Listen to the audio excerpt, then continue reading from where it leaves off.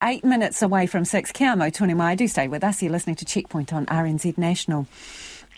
There will be some serious daytime sheep counting in Southland tomorrow as shearer Sacha Bond attempts a world record. She'll have 9 hours to shear more than 452 ewes, the current record in this category held by another Kiwi.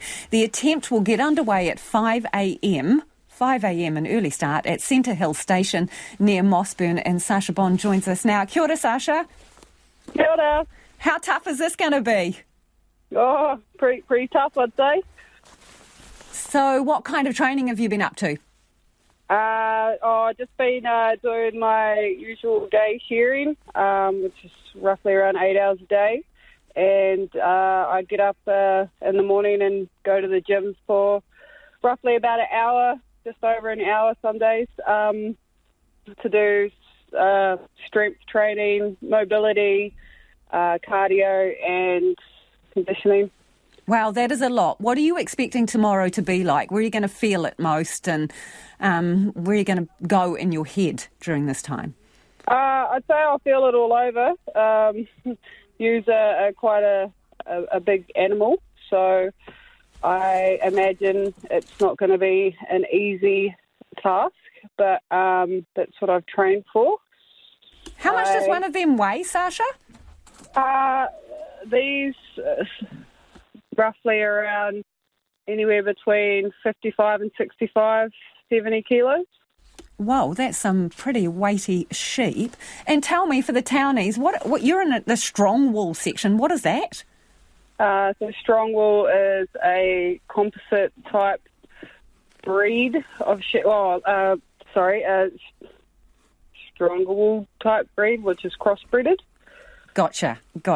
So do you have a support crew, and what is the most sheep you have shorn in this amount of time before this? Yes, I have an amazing support crew. They've travelled from all over the countryside, and a lot have travelled from Australia to come and help me achieve this goal, or attempt to achieve this goal. And what was the other question? Sorry. How many have you managed to shear sheep in about this time? In ewes, not that many, but I've shorn a fair few lambs in my time.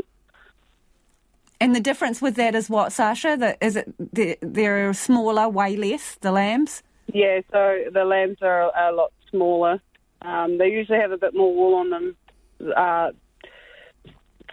wool coverage on their bodies, but their wool length is usually a bit shorter. So how are you feeling about the task ahead? Pretty good. Getting excited, I suppose. A little bit nervous, maybe. Run of emotions. What is the trick to shearing a sheep with the efficiency that you're going to need? Footwork helps. Explain that to me, Sacha. So making sure that your feet are in the right position to hold the sheep up properly, so they don't feel uncomfortable and want to move away or try and get away from you. Understand. And what have you been up to today? Do you carbo load for, what is a hefty amount of time doing some hard work?